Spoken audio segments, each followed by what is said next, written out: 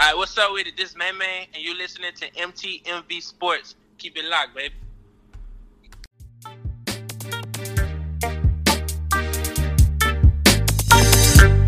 It's the millennium of aftermath. It ain't gonna be nothing after that. It's the millennium of aftermath. It ain't gonna be nothing after that. Hey, this is Rick Sincere, and you are listening to Aftermath, man. It's Rick and Moose. So happy to be back with you all this week. Just an incredible week of AAF to talk about, and I can't wait to hop into it. Moose, how you feeling? I'm good, man. I'm freaking stoked. I'm always happy to talk football, and I'm always happy to talk AAF. Moose, man, there were great games this weekend, and we predicted an upset. I don't know if we got the right one, but we did predict an upset. Before we even hop into the upset game, and maybe this is the answer for this question, what was the most entertaining game for you this weekend? The most entertaining, that's always an interesting question, because when you go back and you check out the games, there was definitely just a lot of intrigue going on. Obviously, you had the upset, which was Arizona in Salt Lake. Definitely an entertaining game. And we'll talk more about this in a little bit, so I'll move on. Another really interesting game to me that was fun to watch was the Orlando-Memphis game. It was just a tale of two halves, a tale of two quarterbacks. So that was interesting to see. You finally saw the Express offense click, and you started to realize that defense is already good, that offense starting to click, that could become a very dangerous team for the rest of the season. And honestly, one of the games that I enjoyed the most was San Antonio-San Diego, which was a little lackluster the first time. Not so much the second game. And just again, talk about a tale of two teams. The Commanders just last week looked phenomenal. This week looked a little flat. I thought all three of those games were phenomenal. Obviously, you had the Iron Legends game. I don't want to not mention that game.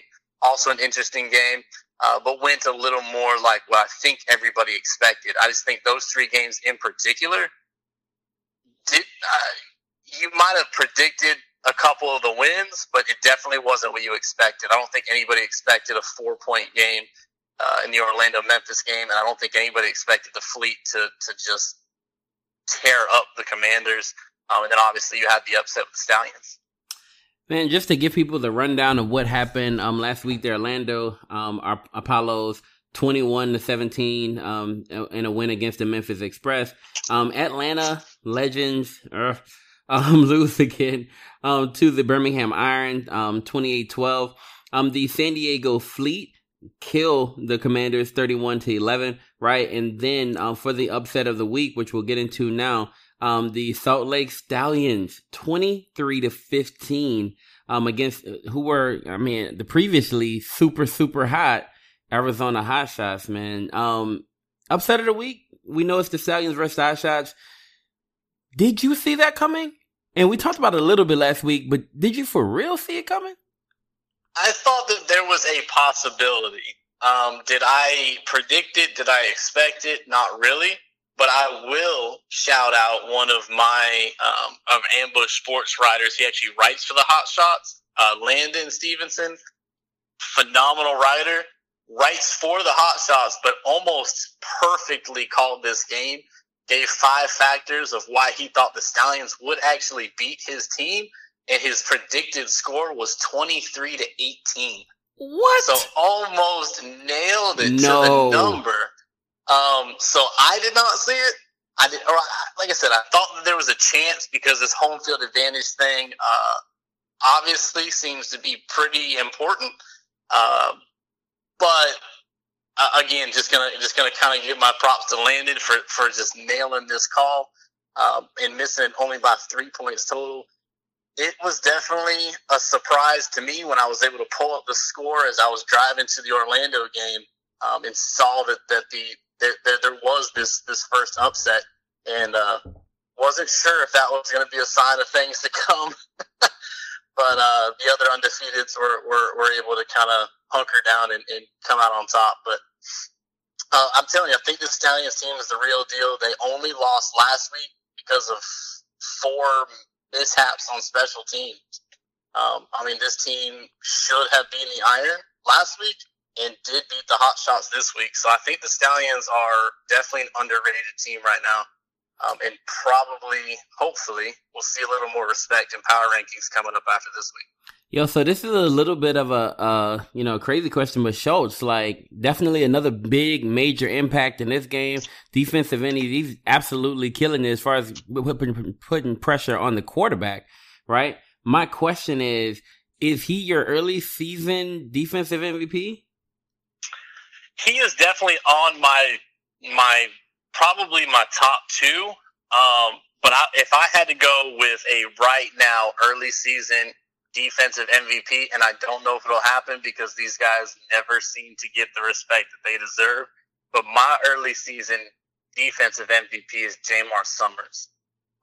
But right behind him is Carter Schultz, keeping the sack streak alive and just getting after it each and every single play.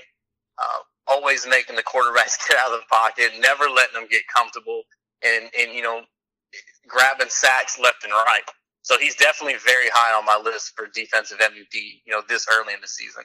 Now, look, if you watch that game or you kind of were able to kind of follow it at least, Wofford, didn't start off super hot, but still at the same time, the Stallions got off to a pretty decent lead. The Hotshots were able to get back, right, and tie the game up at 9. And then Wofford, after he throws that interception, gets hurt. He's replaced by Trevor Knight. How much of that actually played into the upset?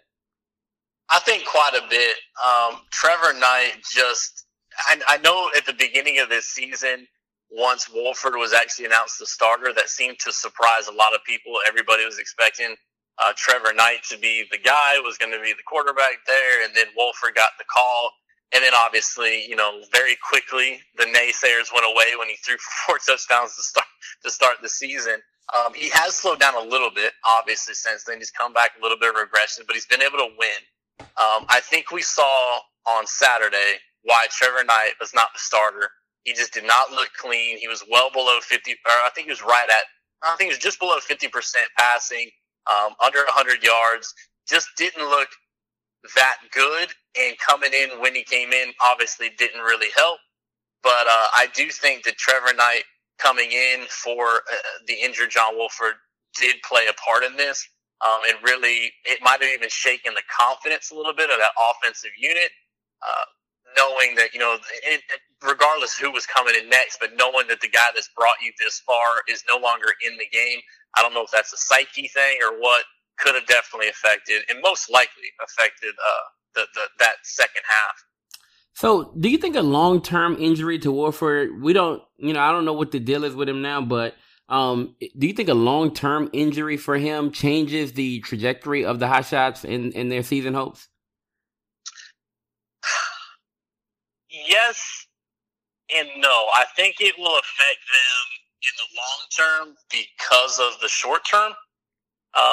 Because, we're looking at a pretty tight race amongst all the teams. And I think even if it takes Trevor Knight a couple of games to get going and the Hotshots drop those games, that could affect everything going into playoff seedings or even making playoffs, especially if Salt Lake can start putting some stuff together. They already have, they just grabbed this win. If they can mount a couple more, we know that this is a pretty solid team. I think it could affect the end of the season stuff for the Hotshots. Even if Knight does get something going and is able to do it, he's going to have to do it immediately. They can't afford to drop 2 games in a row or 3 games in a row in a 10-week season. Those things are huge. It's not NFL where you've got 16 weeks and in 2 or 3 here might not be a big deal. But here you're talking about that's over a quarter of your season. If you're dropping three games, you're just going to be hard pressed to make playoffs and at least have decent seeding at that point. So I do think that if Wofford's out long term, Knight has to step up immediately, and they're going to have to most likely change the style of the offense that they were running in order to fit Trevor Knight better. Man, I'm looking at this overall. My major thing is, for one, great upset by the Stallions, but it looked like they came to play from the very beginning of the game. It looked like they came in to dominate. I don't know what a win like this means for them for the rest of the season. Like, how do you see that? What do you think this win means for them for the rest of the season? I think this is a humongous win. I think they came in with a chip on their shoulder from last week, knowing that they dropped a game that they should have won. And they had the opportunity to off one of the undefeated teams last week, and then had the opportunity to come at home and take out another top team immediately. I think that they kind of realized that, and they came out to play, especially that defense. Just looking at some numbers that I didn't even realize until just now, but they were able to hold the Arizona Hotshots to 1 of 10 third down conversions. You're not going to win a football game very often when you can't convert on third down at all. And this defense comes to play all the time. The offense has slowly been going. Obviously, you had Woodrum coming back. That definitely helped. In my opinion, that really helped. You didn't have Austin Allen in there, not even knowing where the play clock is for his first start. But you were able to kind of put a little more structure back into your offense, and then that defense playing as well as they did. And I really do think you nailed it. They came in ready to play. They came in with a chip on their shoulder, knowing that they should have beaten the Iron last week, and they didn't, and they weren't going to let an opportunity like that slip again against Hotshots at home. Man, this was a huge upset. We talked about it last week, right? Is it a any given Sunday type of thing? Like, is this the situation? Oh, my bad. Any given Sunday or Saturday. Is that the thing here, right?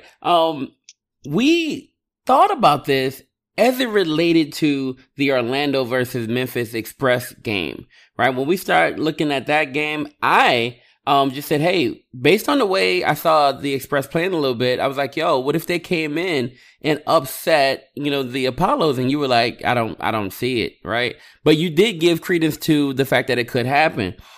Overall, man, like 21-17, not that far away, right? And it was a very good game. Let me ask you this question. We saw Hackenberg, and we saw him leave, and then we saw Mettenberg really hop in there and do his thing. Did Christian lose his job? I think so. And I'm not sure if we mentioned it on the podcast last week. I feel like we at least touched on it, but I know it's been a subject of discussion for us on Twitter and even amongst our writers, that really the only chance we thought that Memphis was going to win is if either A, Christian Hackenberg just had this great awakening and became a really good quarterback all of a sudden, or if they got rid of him and put Zach Mettenberger in. That is actually what happened. This game would not have been 21-17 if Hackenberg played that entire game. And that's not trying to bash on the man. I know he lost his job, I know he lost his job at least for this week. It's already been announced that Mettenberger will start next week.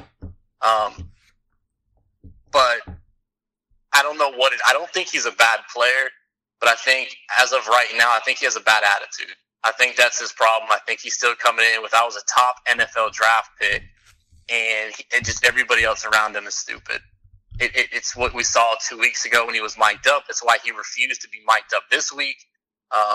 And then he just did not look very good through the 2 interceptions. Again, one of them in the red zone or just outside the red zone. If not, left points on the field, flip the field, all kinds of stuff happens. And then Mettenberger comes in, and in his first 6 pass attempts, throws the first touchdown in franchise history.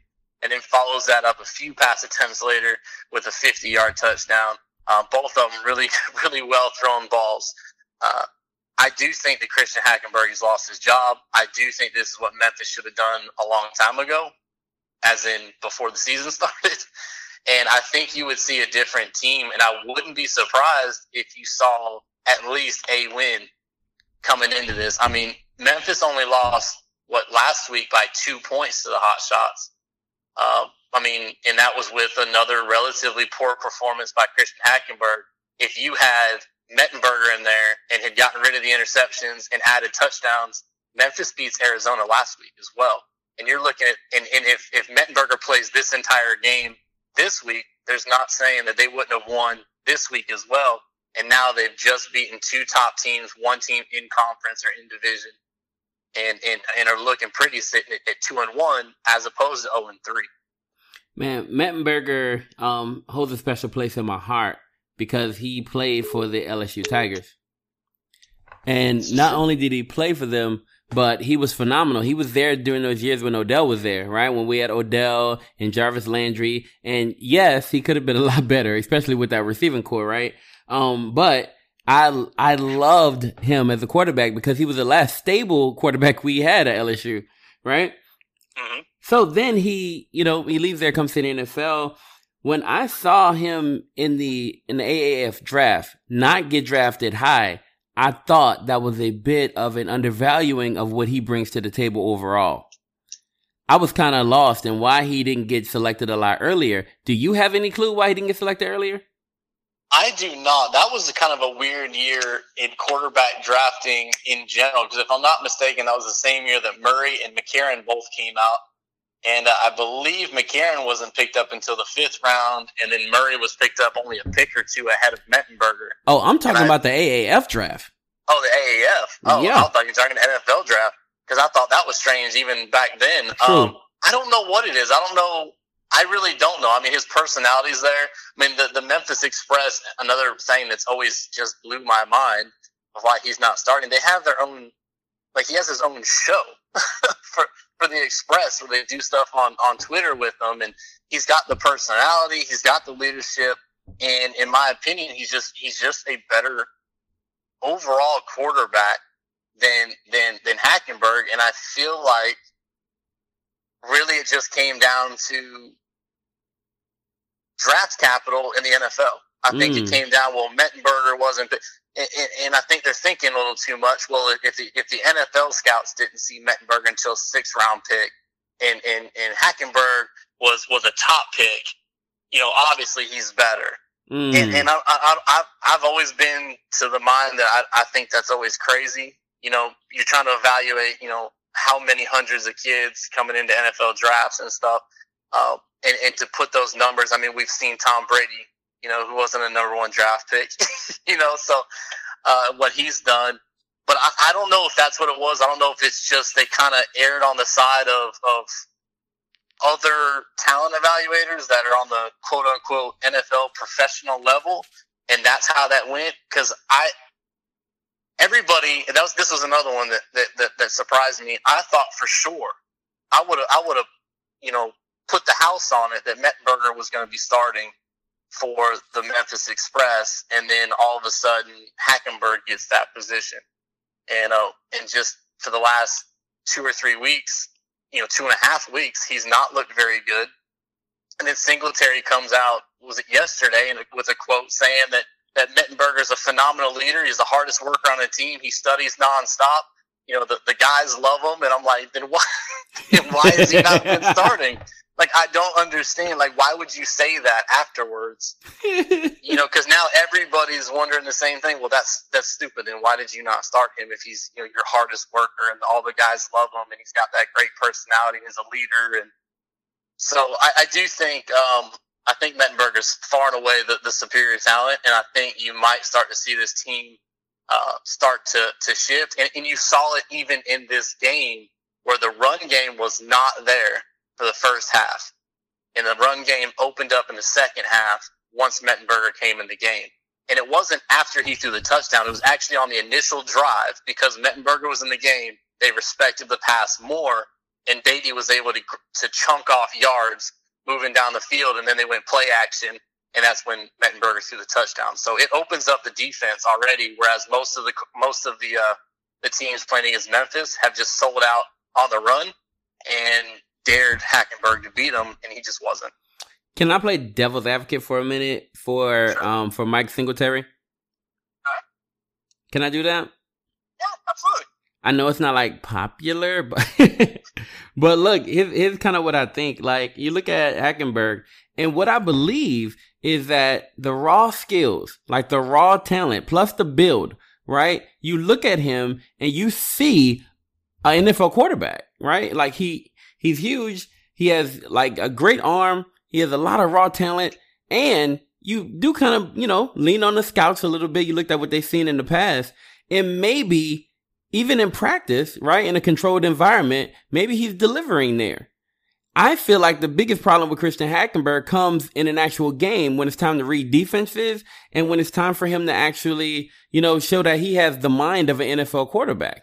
And I don't believe he's a great leader, right? But I believe the raw skills are really hard to overcome. And maybe that's what he thought. And maybe he saw the raw skills and thought as a coach that he can possibly, turn him into a great leader. And definitely the opportunity. I mean, I can't disagree with that at all. I mean, you know that he has the skills, and you saw that in college. It just, to me, it's tough. I mean, we saw what he did in his NFL career, and we watched him the first two games, and I'm surprised he didn't get pulled in the second game when he was yelling and screaming and blaming everybody for everything.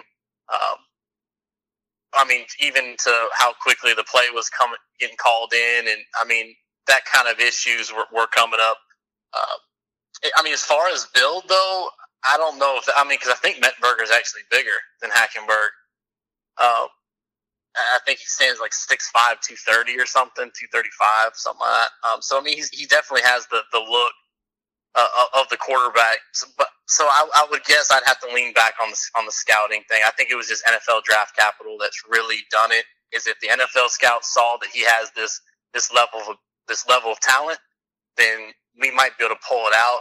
And Singletary being really hyping up the defense on this side, probably just, I don't know how it happened, but I know that if I'm a Memphis Express fan, I'm far more excited going into week 4 than I have been for the first 2.5 games.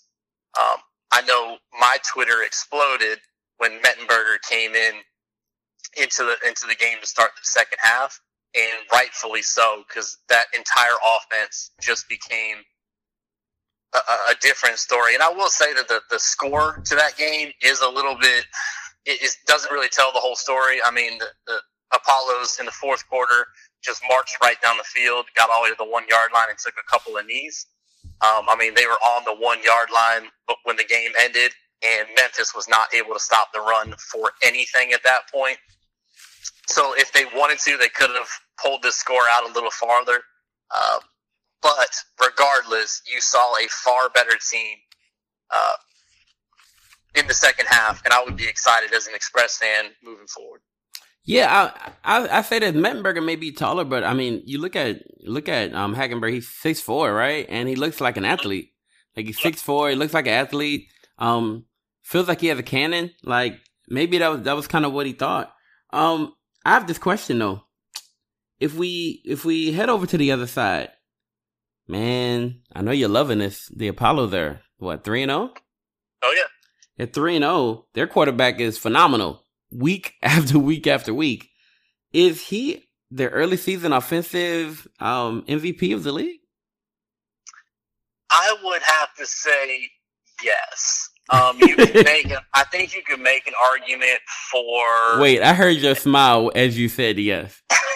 Yes, because I am. I mean, yes, we cover everybody, but again, this is kind of my local team. It's the one I've been able to talk to some of these guys after the game and interview a couple of them and just be able to see them play in person. I do think that Gilbert would probably be leading an early season MVP run. And the only reason I say that is just how he has consistently performed. Obviously his week last week was definitely one that had everybody talking, including NFL analysts and everything. We're talking about that play. And this year, it was a little more unconventional, not necessarily the same Garrett Gilbert we saw. He did add 43 yards and a pretty epic touchdown run. Epic. It was really great. And we've got some phenomenal shots of it. It happened right in front of our photographer, so he was able to nail it. No, it was great.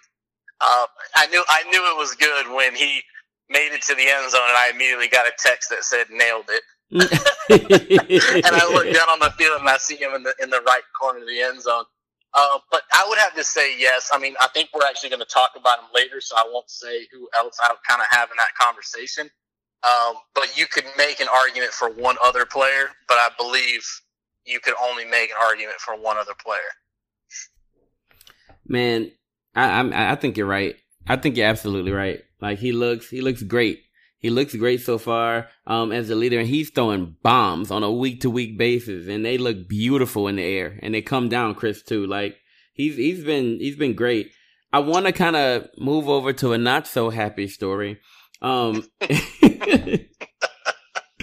talk about the Atlanta Legends. Man, I can't believe what I saw from them in this last week. Vic was there. So Vic was in the building. Like he was there. He was in the stadium. And they seem to start off hot, but they just can't ever keep that fire. Like throughout the entire game, they can't keep it. Bro, what's up? Like what's the main problem with them and why can't they keep that same energy? I think that they lose energy about the same rate that they're losing coaches right now. So pretty quickly. I thought it was strange that, I didn't think it was strange because they're doing the whole Honor the Legends thing, so they brought Vic in. But at the same time, I did kind of find it strange because you got rid of him like a couple days before the first game. If I'm not mistaken, I think they lost their newest offensive guy right before this game. It's just everything is going really weird, really crazy. But as far as why I think there's such a dynamic difference, and the only thing I could come up with is just script. You know, they script out the first handful of plays. As you've noticed, because their longest drive, and this is another piece if you wanted to check out Dane Johnston's a new writer we just brought on covering Atlanta Legends, and this is actually something he discovered, is that the longest drive that the Atlanta Legends have had all year is their opening drive. Every single time. And I think it comes down, it's just the game. Those plays are scripted. So there's not a whole lot of calling the play in. There's not a whole lot. These are the plays we're running. We've practiced the same 15 or 20 plays in this particular order, XYZ amount of times all week long. And that's how we're going to start off. And I think that if you give Matt Sims enough practice in that script, he looks much better. But once you have to start calling plays to adjust to the defense, I don't think he's at that skill level where he's able to just get out there, get the play, read the defense, check if he needs to, look off defense. I don't think he's at that level. So I think the reason they start off looking great and they fade, it just comes down to those scripted plays to start the game. Man, could they just possibly just run it back? Like, okay, cool, we did it. We did that the first drive. Let's just do that one more time. Let's see if that works out. They probably, at least to start the half again, if it worked the first time, now will you better run the whole thing again? No, but could you run chunks? Yeah. Absolutely, you could. You should absolutely be able to just take, 3 or 4 plays out and just, get back into almost a hurry up style, and get that opportunity to start going. I don't know what it is. I personally think that your problem is Sims, and I don't want to bash on the guy, but we do have, while we're talking about our offensive and defensive players of the week for Ambush Sports, Matt Sims has been nominated as the defensive player of the week two different times because he says nobody can stop an offense like Sims. I don't want to kick the man while he's down, but that kind of been the running joke so far. But he definitely, 328, he had the touchdown, but the interceptions just stalling the drive and killing it. Wait, Moose, wait. Jesus. All right, go ahead, bro. I'm sorry. Just the interceptions at the end of the game and just at pivotal points, they're not helping anything. And we talked last week about Sims. This was actually our hopeful upset of the week. Yeah, I've we been both went burned in by on the it. Legends twice. I will never pick them again. But we talked about, I said that if you can move Sims around a little more, when he has a little more time, that he looked better, and they did that from time to time, and he did look better. Again, threw for the 328 and the touchdown, but it didn't really matter because he had the 3 interceptions, and that just stalling those drives doesn't help anything at all. I would say that he is having a real rough time of it, right? He was kind of, statistically at least, leading Perez in the early half. I think Perez only threw for like 2 yards in the first, a few minutes of the game or whatever. So it seemed to be like a day for Sims, right? Maybe we thought that something would possibly happen. But you're right. It seems to be just whatever scripted plays they can run, they're cool with that. I have this question though. You look at defenses overall, right? Sims has had some rough days before. Is this a particularly rough day because of how great the Iron plays on defense? And are they, in your opinion, the best defense in the league? I don't know if this is necessarily. It's hard to say because the Iron defense in this particular game, they had the takeaways, but they gave up a considerable amount of yards. Or basically mostly through the air. It wasn't a whole lot of ground yards, but they did have the big takeaways. I do think that Birmingham is one of the top teams in the league.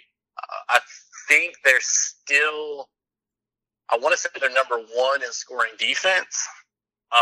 Obviously they had the shutout to start the season, and then only 12 points this week, and I can't remember what they allowed last week. 9, I think. So I do think that the Iron defense is one of the top defenses in the league. But this might sound absolutely crazy, but you kind of touched on it a little bit accidentally. I think another top defense in this league belongs to the Atlanta Legends. I know it doesn't show because they continue to lose, but that's definitely not any fault of the Legends. Again, just looking at statistics here, team statistics, they only allowed 234 yards on 62 plays. They only averaged 3.8 yards, and they held them to 5 of 13 on third downs. Trent Richardson ran 17 times for 46 yards. And they kept Luis Perez to 160 and an interception. This defense is actually pretty good, and they don't need a whole lot of help on offense. Really, the Atlanta Legends are a Luis Perez away from being the Birmingham Iron. Just like somebody that's just not going to turn the ball over or that's not going to stall drives. That's really where they are. They're a decent quarterback away from being something. But I would say that most likely Birmingham Iron is probably your top defense. Again, they do have my front runner for defensive MVP for the AAF and Jamar Summers. I don't know if he'll ever win that award because those guys never seem to get recognized, because if you're too good, they just don't throw to you. But there's a reason they don't throw to Summers, because he's either going to intercept it or he's going to knock it away. That's a guy that I'm looking forward to for this offseason with NFL, and after the season comes through, I would not be surprised if that guy gets a call up to NFL. He's definitely playing NFL level. I can't wait to really focus in on that conversation. The who's going to the next level topic. Like one day, well, I think maybe in the near future, maybe we should address that, right? Like talk about just specifically who can do it at the next level. Yeah, for sure. I'd be super geeked about that. All right, so, man, we talked about a quarterback issue in Atlanta. You definitely said that they're a good quarterback away. It seems like the Commanders have a bit of a quarterback issue, right? I wouldn't say a quarterback issue, but I would say, when you have multiple quarterbacks, then maybe you don't truly have one. And maybe, I don't know about the trade situation, but maybe they could, move some people around. We're looking at Woodside as their quarterback, but he often sits in favor of Williams. Let me ask you a question. with the Commanders, does that affect their rhythm a little bit because they keep moving around on Woodside and Williams? I think so. I think it would have to affect it. Now, they'll probably say that it doesn't. Woodside will come out and say that it doesn't. But I just can't imagine being a quarterback and just – I get it in the college level, and I know that it works at the college level. You've seen it successfully run through many universities. And I think that's kind of what they're trying to implement, but I've never really seen it be effective at the professional level. The Apollos even kind of tried it this week with Kevin Anderson. Both packages where they put Kevin Anderson in just did not really work, and it stalled those drives. I know that Williams was actually relatively effective when he was in. I think he had, 30-something yards rushing, and then I think he was actually perfect on passing, albeit for like 30 yards passing as well. But I would have to assume that even if it's not messing up your rhythm, it's got to be kind of affecting your psyche going into it. Knowing that at some point I'm going to get pulled because this package has already been set, and not knowing if it's going to come after an interception or, oh man, it's third down, so now they're going to take me out because coach doesn't trust I can pick up the third down, or coach wants me to not come in on first down on this particular drive to try to.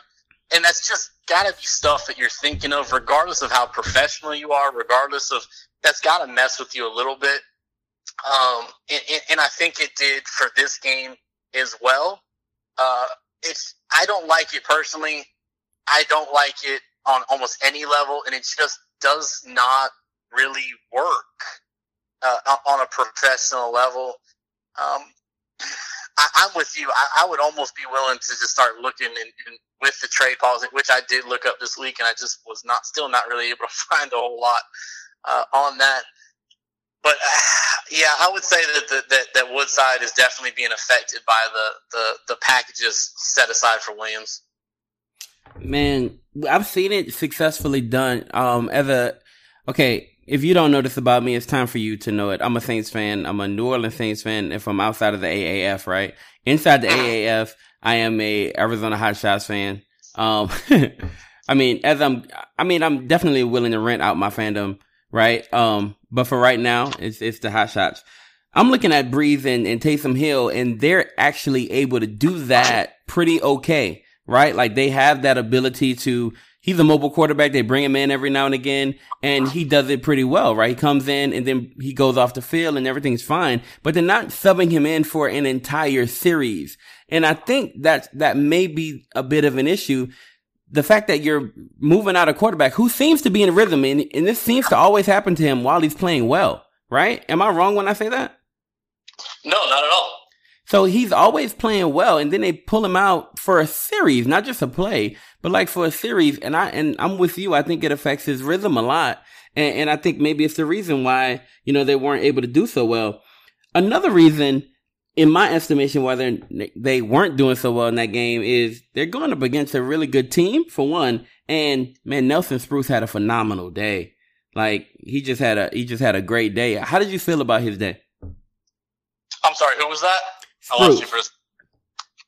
Spruce, the wide receiver.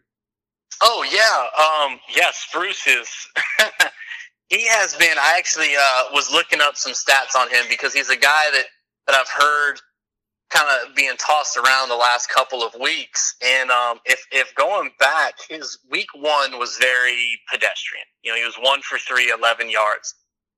Then he kind of came alive week 2 and went 4 for 6 for 58. And then this last week, he was 4 for 7, 50 and 2 touchdowns.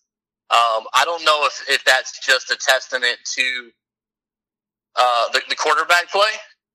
If we're starting to see with Nelson starting to really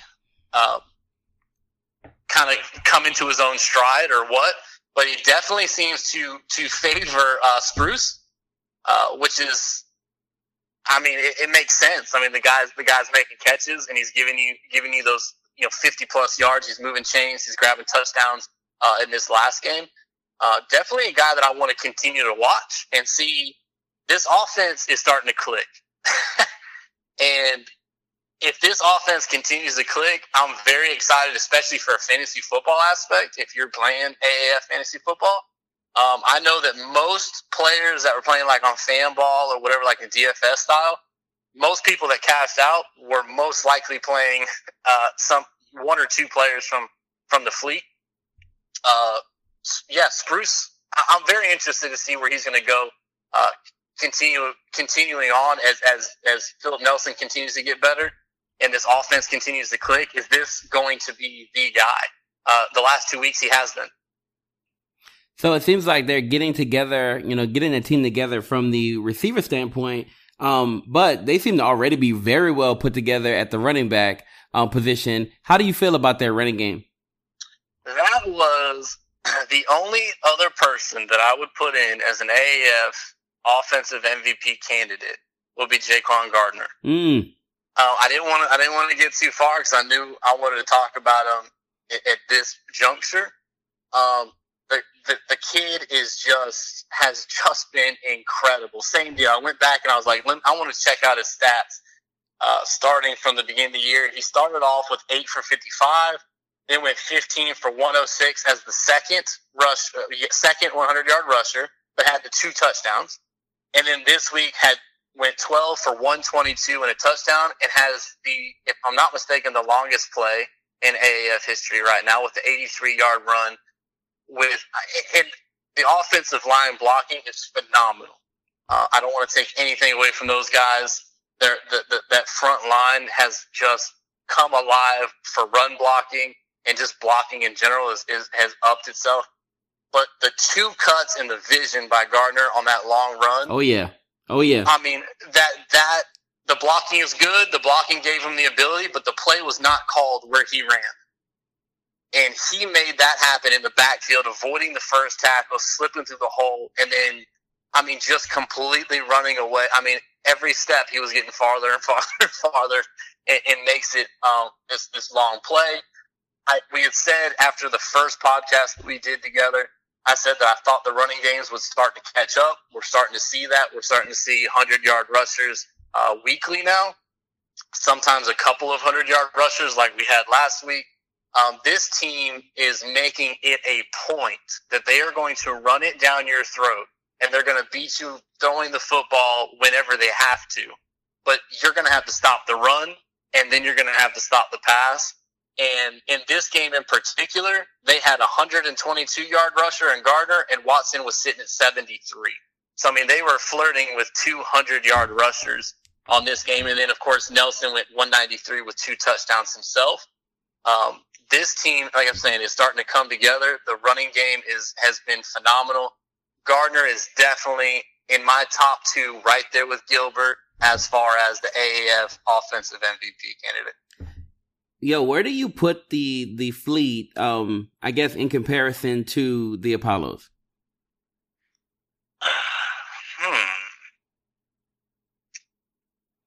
Ranking-wise, or just skill-level team? Let's just say threat for a championship-wise.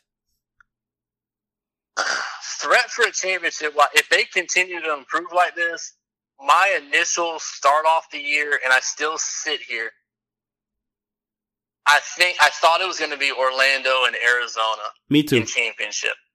I'm not going to say too far away from that. I know that Salt Lake obviously is a good team, and that they had the loss. I'd like to see next week. But San Diego, basically after week 1, has impressed me. I know that they beat up on the Legends last week, but I really do think that they've got one of the more dynamic offenses in the way that hurts you the most. Whereas the Apollos' passing game has been very, very good, and they've been able to complement that with the run game, usually in the fourth quarter. The Fleet are able to run it at will and complement the running game with the passing game. And I think that is dangerous, because that means that at any point, and they want to shut it down and do a long drive, they can and they will. Whereas the Apollos are still going to continue to throw. I think San Diego is really going to sit at an advantage on having this very strong run game, and I would not be surprised to see them continue to improve in the passing game as Nelson gets more reps and gets more experience. and this running game is going to improve based off of the quarterback play improving. You're going to have to respect the passing game more, and you can't sell out on the run. So I think, in my eyes, the Fleet are moving up quickly. I had the Commanders as my number 3 team in power rankings last week, and they just got completely embarrassed. I understand it's kind of a long travel, but that was an impressive win, and the Fleet have definitely moved up on my radar. And I'm very excited to see them as they come across the country next week.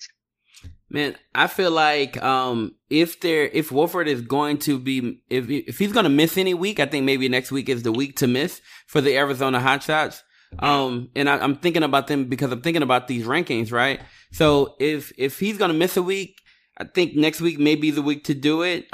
Trevor Knight, Arizona going up against the Atlanta Legends. I think that wouldn't be too bad of a, I probably would take that chance if I'm their coaching staff. Mm-hmm. I want to hop into some predictions for next week. But before I do that, I need to ask you this really quick. Gardner did have a phenomenal run, but we can't just not even think about or talk about or mention, right? Trent Richardson's 3 touchdown day. So who's the premier running back in this league right now? I would have to go with Gardner.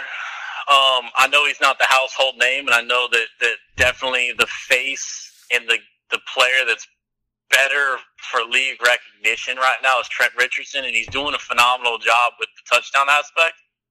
But in my opinion, the touchdowns aren't what makes the premier player. Because really, Gardner's, I look at it this way. The only running back that seems to be averaging anything over 3 yards a carry is Gardner. And now, mind you, if you're trying to compare that to the NFL, it's going to look terrible because 3 yards a carry for an NFL running back is probably going to lose you your job. But it kind of seems to be the average for AAF. Gardner, however, is looking phenomenal. I don't have the numbers directly in front of me as far as what he's actually averaging, but I want to say it's 4.5, 5.5 or something. A really good number. Yes, he's had the 2 long runs, and people will talk about that. It's just hard for me to say that Richardson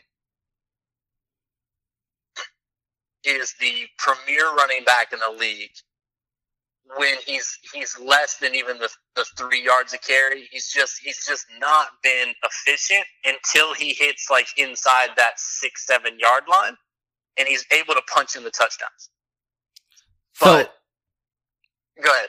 No, so in your mind, he's okay. Maybe he's one of the best goal line backs in the league, but he's not the guy in the league. Yes. Yeah, that's kind of what I'm thinking. I mean, he's the guy that obviously is the focal point of the iron, but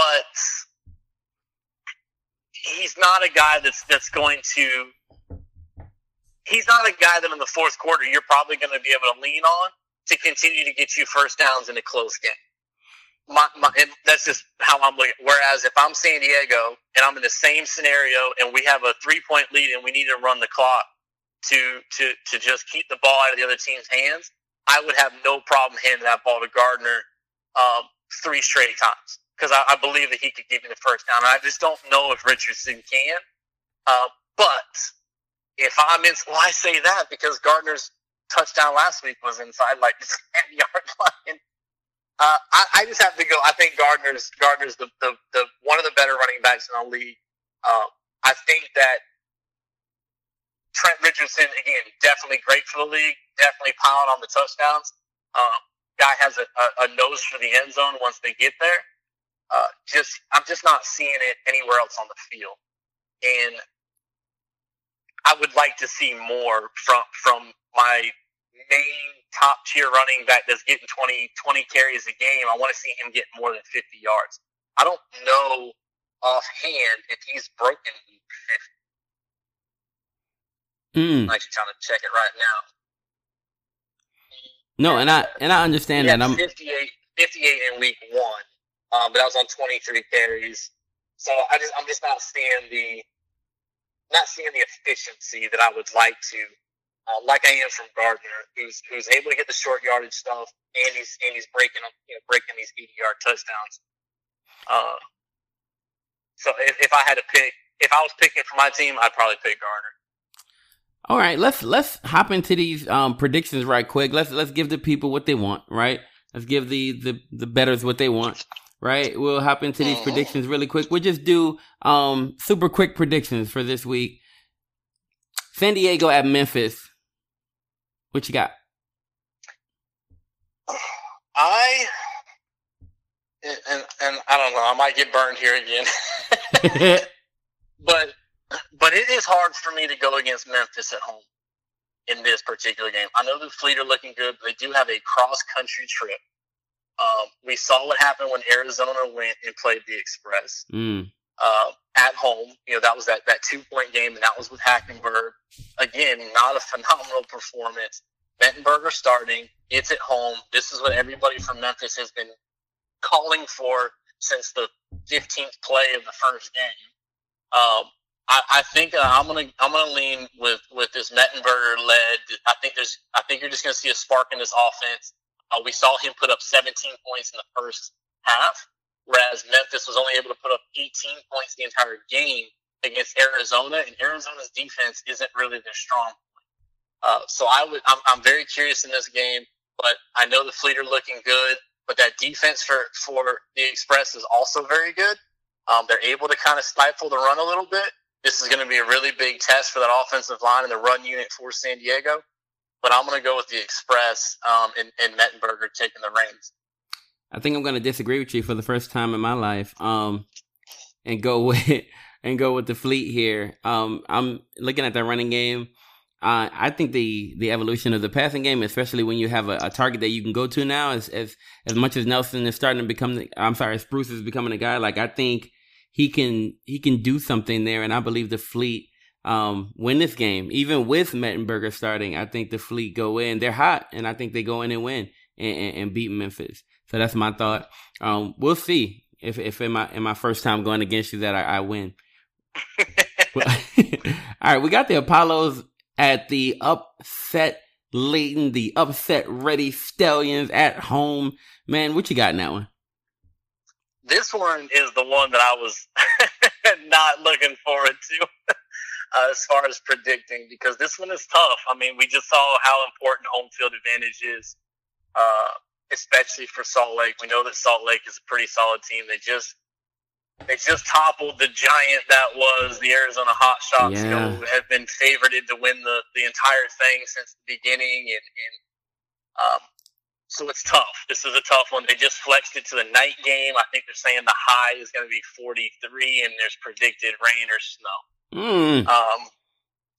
But whereas this week, the Stallions came in with a chip on their shoulder because they should have beaten Birmingham and did not, and came out and played angry and tried to prove a point. I think the inverse might be true this week, and they just beat that number one team, and they did it at home. And I think that this is a different team. This Orlando's Apollos team is a different great team than what you saw with the Hotshots. And I think that even with a backup scenario, I still think that overall the Orlando Apollos have the best quarterback situation in the league. And if even for some crazy happenstance, Derek Gilbert were to get hurt, you know that you're able to trade off for Austin Appleby, and you're all able to trade out with Kevin Anderson, who has already got offensive packages in play. Something else that I learned in the press conference this week is that the Apollos have not had an audible system implemented. Spurrier said that they are going to put that into play so they stop running into the teeth of the defense. I think they're going to have to implement that with a guy like Carter Schultz. Yep. I think that the Apollos are going to once again travel, and I think they're going to be able to get this out. I truly believe that they're going to favor that run game a little more, and if they do have a check system, you're going to see the real talents of these running backs. And again, they have phenomenal running backs. You're just not seeing it as much, and they're not being talked about as much because of Derek Gilbert. But really, these running backs have won the game for the Apollos in the fourth quarter by when they finally get their number called and they're able to carry the ball. They're getting these first downs. They're getting these late touchdowns, or they're getting into scoring position and taking long drives. I think that the Apollos are going to be able to squeak it out. I don't think it's going to be a blowout. I think it'll be a very close game. I wouldn't even be surprised if we see a couple of onside conversions near the end of the game for either side. I think that's really what it's going to come down to is that late fourth quarter put a couple of late fourth quarter pushes. I say this, and you let me know if I can do this or not. If it rains, I got Salt Lake. But if it rains or if it snows, I got Salt Lake. But if the conditions are beautiful and there's no problem, then I have the Apollos. No, I can't really disagree with that either. I mean, you're talking most of these guys are homegrown Florida boys. I would be surprised how many of them have ever seen snow. Yeah, and I say that because I know how much the Apollos like to rely on their passing game, and how their deep passing game is one of the big keys for them.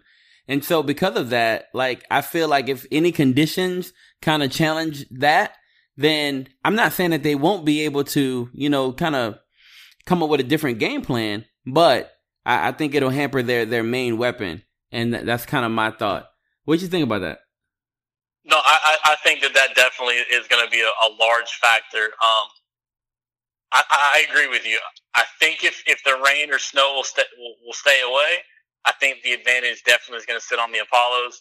But I mean, you can't discredit the cold and the snow and rain and against a bunch of guys that, like I said, I mean, most of them grew up right here in Florida, and we don't see freezing rain and snow and sleet and anything like that. And I think it will become a big issue.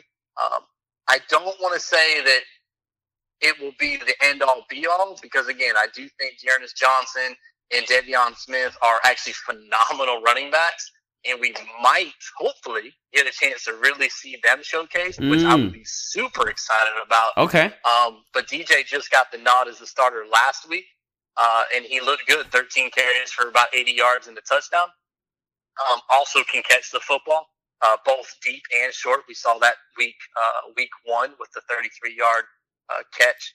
So I think I'll go Apollos either, but I definitely think that if there's inclement weather, the Stallions will have a pretty substantial advantage with that home field. But I'll stick with Apollos regardless. No, I think for these next two, I think maybe we'll easily agree.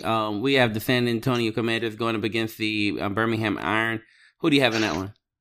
I'm probably going to go Iron. They're going to be at home. That defense is still nasty. Possibly, we might see that the Commanders kind of tip their hand a little bit on just power running football. We might finally see a relatively effective and efficient Trent Richardson, which I know everybody's waiting for. Everybody's waiting for that 18-carry, 100-yard, and 3 touchdown performance. This might be the time that we see that. The Commanders just gave up, 220-something rushing yards last week. And I think the Iron are going to, again, just continue to kind of feed Trent Richardson. That defense is good. The defense, as we just talked about earlier, is one of the best in the league. And I think they're going to be able to slow down the Commanders' offense in the passing game, especially with Jamar Summers. I mean, he's essentially going to shut down half the field. So, I mean, they're going to have to really rely on a lot of things. And I think the Iron are going to take this one at home. And for our last one, we have, and I agree with you. Definitely, I agree with you. I think the Iron will take this one. And for the last one, I think we're both going to be on the same side on this one. And I don't, because last week we made a leap together and we both died. So I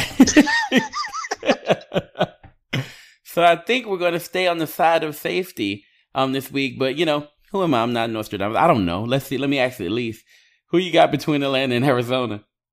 I am going to go with the Hot Shots, but I am fully expecting the Legends to win because I'm not choosing them. Not again. Come on, Moose. So I'm going with the Hot Shots. I do think they're the better team. I think they're coming home. I think they're going to be frustrated that they dropped one that they probably shouldn't have. It will be very interesting, though, to find out what's going on with Wolford. And if we're going to have Knight in, are they going to sit him down? Because, like you said, this might be the kind of game you don't want to look past anybody. But if they're, you don't want to put them back too early. And if you're going to sit out a game, this might be the one. But like I said, that this Hot Shots defense is not the greatest.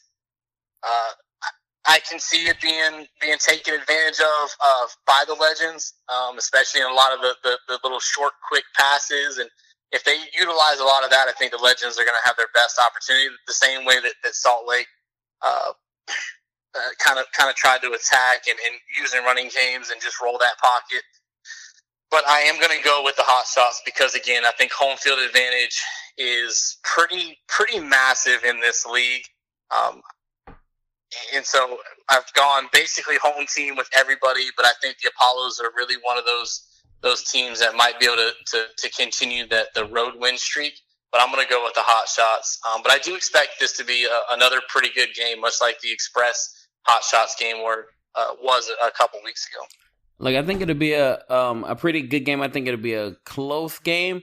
But I think the only reason it'll be such a close game is if Knight's playing. If Knight's playing, going up against that Atlanta defense, as you pointed out, they are great. And they're a very talented defense and a very respectable defense, I'll say that. So if it's Knight versus that defense, I think that's the only thing that kind of keeps this close. But if Warford's okay and he's in there, I don't think this is even close. That's my thought, and I think the Hot Shots win either way. But I think it's this question is more so close game versus not close game. Yeah, I would 100% agree with that same logic. I think if Wolford plays, I think that's a far more dynamic team, and I would not be surprised at all if you see just a blowout. But with Knight in there, yeah, there's definitely going to be a lot of just testing stuff out and trying to find out what can they do with him in game in case something does happen to Wolford again. Even if this is not a long-term injury, you're going to want to play around with some offensive schemes and find something that's going to work out best for your backup quarterback. So you might even see a little bit of kind of playing around. Again, I'm not saying that they're overlooking the Legends, but this is a team that you might be able to work some stuff out, some kinks out.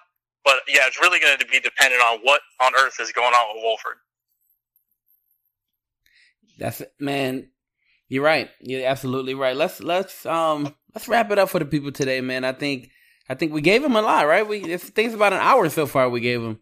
So, and our second podcast last week was super cool. Very happy to let everybody know about it. I just want to point people to the website where they can get some awesome articles, man. Tell people where they can go and get articles on each one of these AAF teams and just be, stay up to date on all the stuff that you guys are putting out at Ambush. Yeah, go to ambushsportsnetwork.com, and we've got articles for, every single team's typically getting a preview article for the game. There's usually a breakdown article if you weren't able to watch it. I know a lot of people don't have, BNR Live. They don't have TNT, or they can't watch it on CBS or NFL Network. Our guys are putting out phenomenal content that's breaking everything down. So if you did miss it, you might not get a chance to see all of it, but you'll get the gist and the heart of the game. That's ambushsportsnetwork.com, or you can follow us on Twitter at ambushsports. And every single article we get, we post on there, and you don't even have to go looking for it. You just click it, and it brings you there.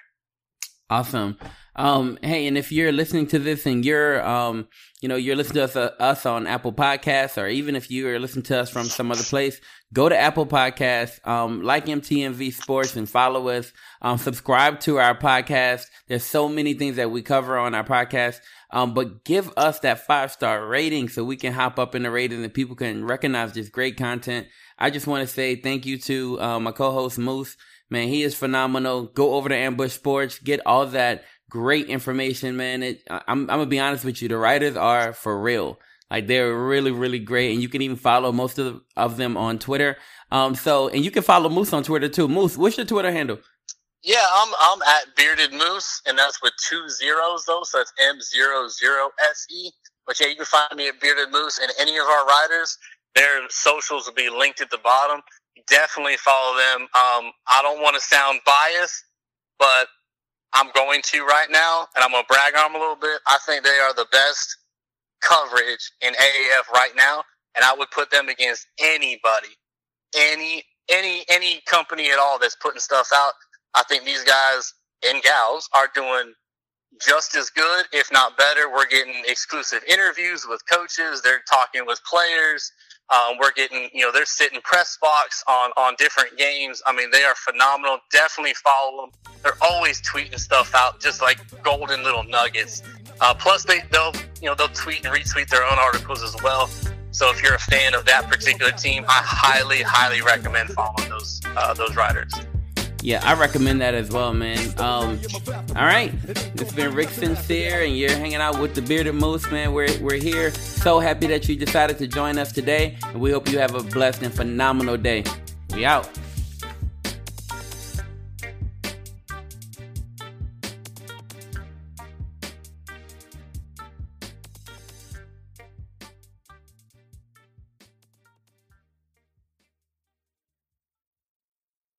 Hey, we're super happy to be talking to expert NBA analyst Chris Broussard, founder of the King Movement. Chris, what is the King Movement, and what are some major events coming up soon? King Movement, King is an acronym that stands for Knowledge, Inspiration, and Nurture Through God. It essentially is a Christian men's movement, a national Christian men's movement. I want to invite all the men out to the King Summit, the 5th annual King National Summit. The theme this year is return to royalty, because we as men need to return to being the royal priesthood that God has called us to be. And so I want to invite all men out there to come check it out, young men, older men. It's going to be at Friendship Baptist Church. We're going to have great, inspiring praise and worship. We're going to have enlightening workshops and breakout sessions. We're going to have great prayer, great celebrity speakers and guests. And we're also going to have a 3-on-3 basketball tournament that anyone can play in. Please go register at kingmovement.com. That's kingmovement.com as soon as possible. It is March 28th through the 31st. Hey, thank you, Chris. That is in Atlanta, Georgia. Man, look, if it's anything like the Huddle, you will not want to miss this event. Go register right now at kingmovement.com.